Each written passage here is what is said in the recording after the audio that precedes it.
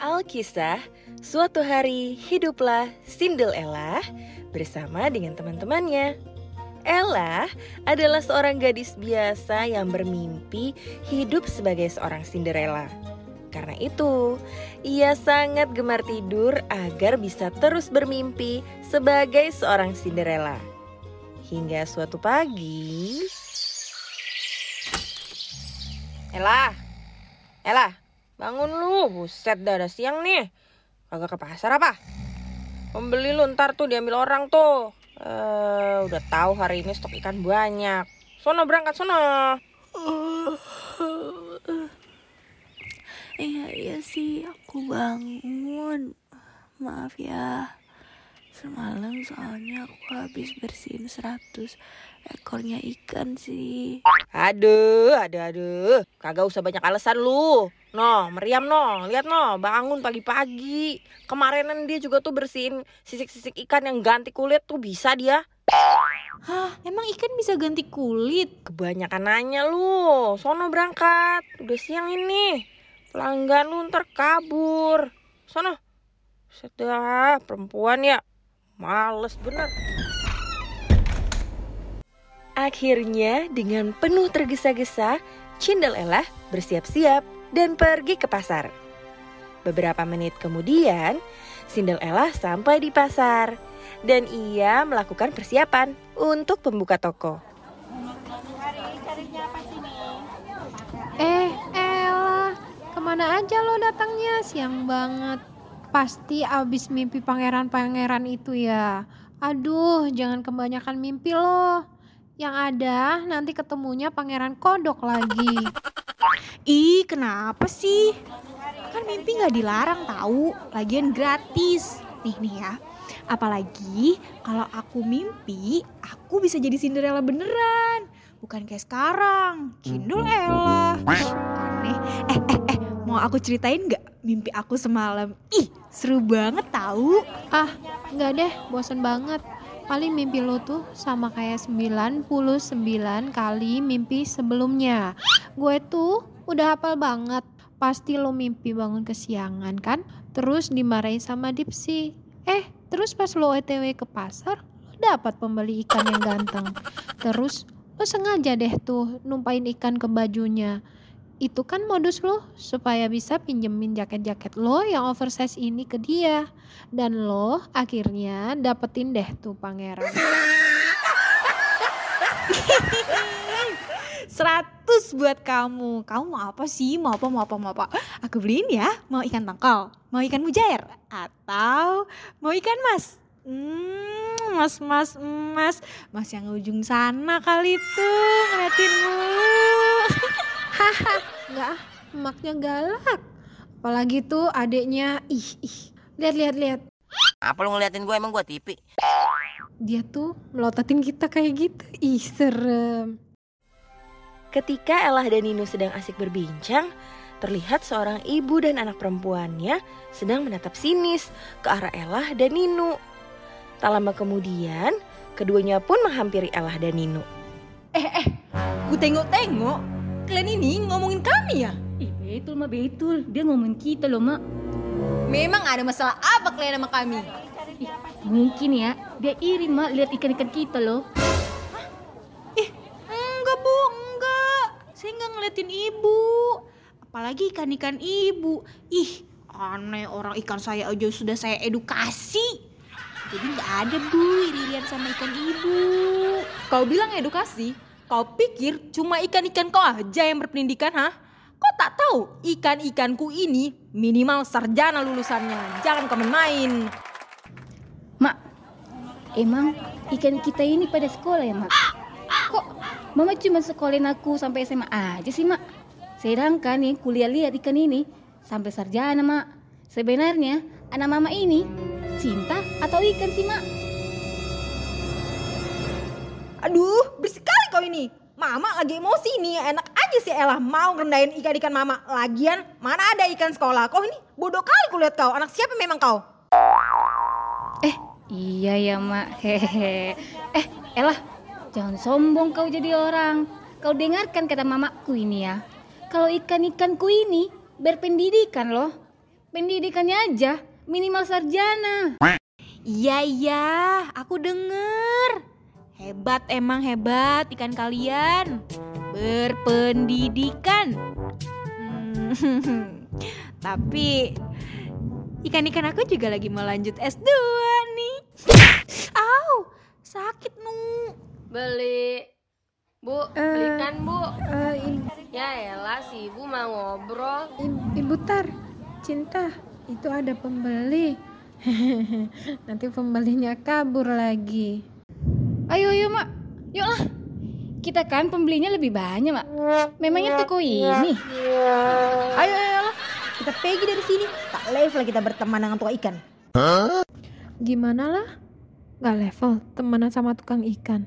Kan mereka juga tukang ikan kan ya? Aduh, jadi bingung ya. Aneh deh. Udahlah, biarin aja Nu. Susah ngomong sama beliau-beliau itu. Nih, mending sekarang kamu bantuin aku buat nyusun semua ikan ini sebelum Kak Dipsi datang. Nanti dia marah-marah. Oke. Ketika sedang asik menata toko, tak lama kemudian terdengar bunyi kaki berjalan secara cepat. Buset dah, panas bener dah ya pasar. Kapan ya di pasar ada AC-nya? Ada.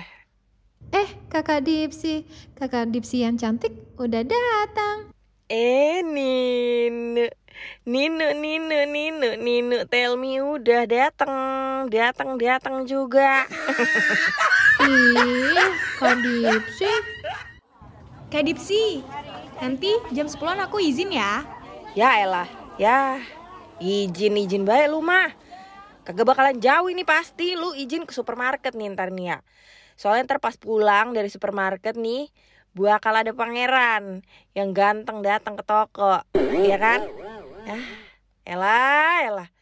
Berapa kali lah lu mimpi kayak begini mulu lah, buset dah, sadar. 99 Kak Dipsi. Bentar lagi juga genap 100. Lah bener sih Nino. 100 genep udah gue siram muka lu ke air biar sadar. Jangan gitu dong Kak. Siapa tahu kan kali ini mimpi aku jadi kenyataan. Kan kita we never knows kan.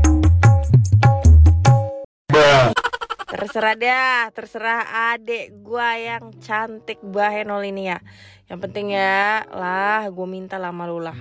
Tetep waras lah. Biaya psikiater mahal no, lu lihat no. Oh ya pasti dong. Tenang. Aman itu Kak Dipsi. Akhirnya dengan penuh semangat, Cindelellah pergi ke supermarket untuk membeli cemilan yang sebenarnya dia gak butuh-butuh banget.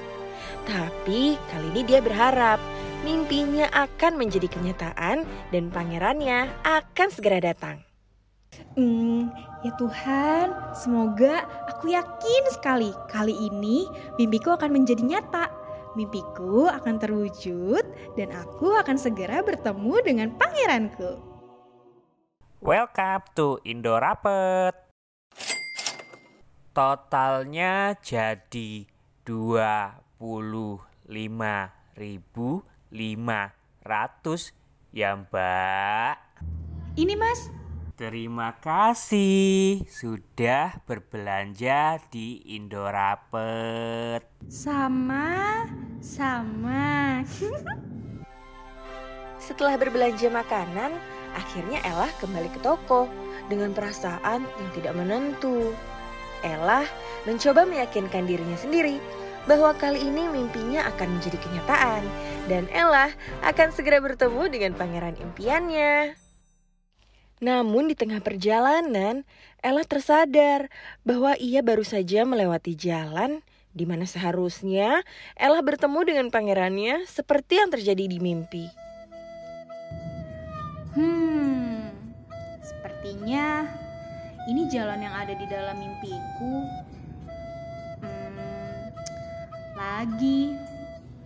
Kayaknya kali ini mimpiku tidak akan menjadi kenyataan lagi. Dengan perasaan sedikit sedih dan kecewa, akhirnya Ella memutuskan untuk kembali pulang ke toko ikan. Sesampainya di toko ikan, Ella memberikan camilan makanan tadi ke Ninu dan dia pun melakukan aktivitas seperti biasa. Nu, nih makanan buat kamu. Aku udah gak mau makan lah. Wah, terima kasih. Kenapa mukanya kok murung banget balik dari supermarket? Gak apa-apa. Udah gue mau siap-siap dulu ngelayanin pembeli. Akhirnya Ella pun kembali beraktivitas. Tapi kali ini dia benar-benar terlihat seperti orang yang sudah bosan hidup. Karena Ella merasa bahwa mimpinya lagi-lagi tidak menjadi kenyataan. Namun di sela-sela itu tiba-tiba terdengar suara seorang laki-laki. Permisi Adinda, bolehkah saya bertanya? Iya, ada yang bisa dibantu? Wah, ganteng banget. Adinda? Adinda? Iya. Saya siap buat nyobain sepatu kacanya. Hah? Bagaimana maksudnya Adinda? Saya kesini mencari ikan, bukan mencari sepatu. Maksudnya mau cari ikan apa, Mas? Ikan kakapnya ada Adinda.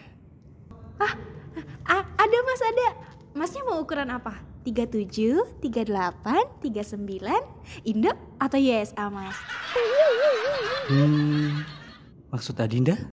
Sepertinya itu ukuran sepatu, bukan ukuran ikan. Iya, maksud saya, Masnya mau ikannya berapa kilo? Aduh, kok jadi nanya ukuran sepatu sih? Sorry ya, Mas. Habis, Masnya kayak pangeran sih. Ada-ada saja Adinda.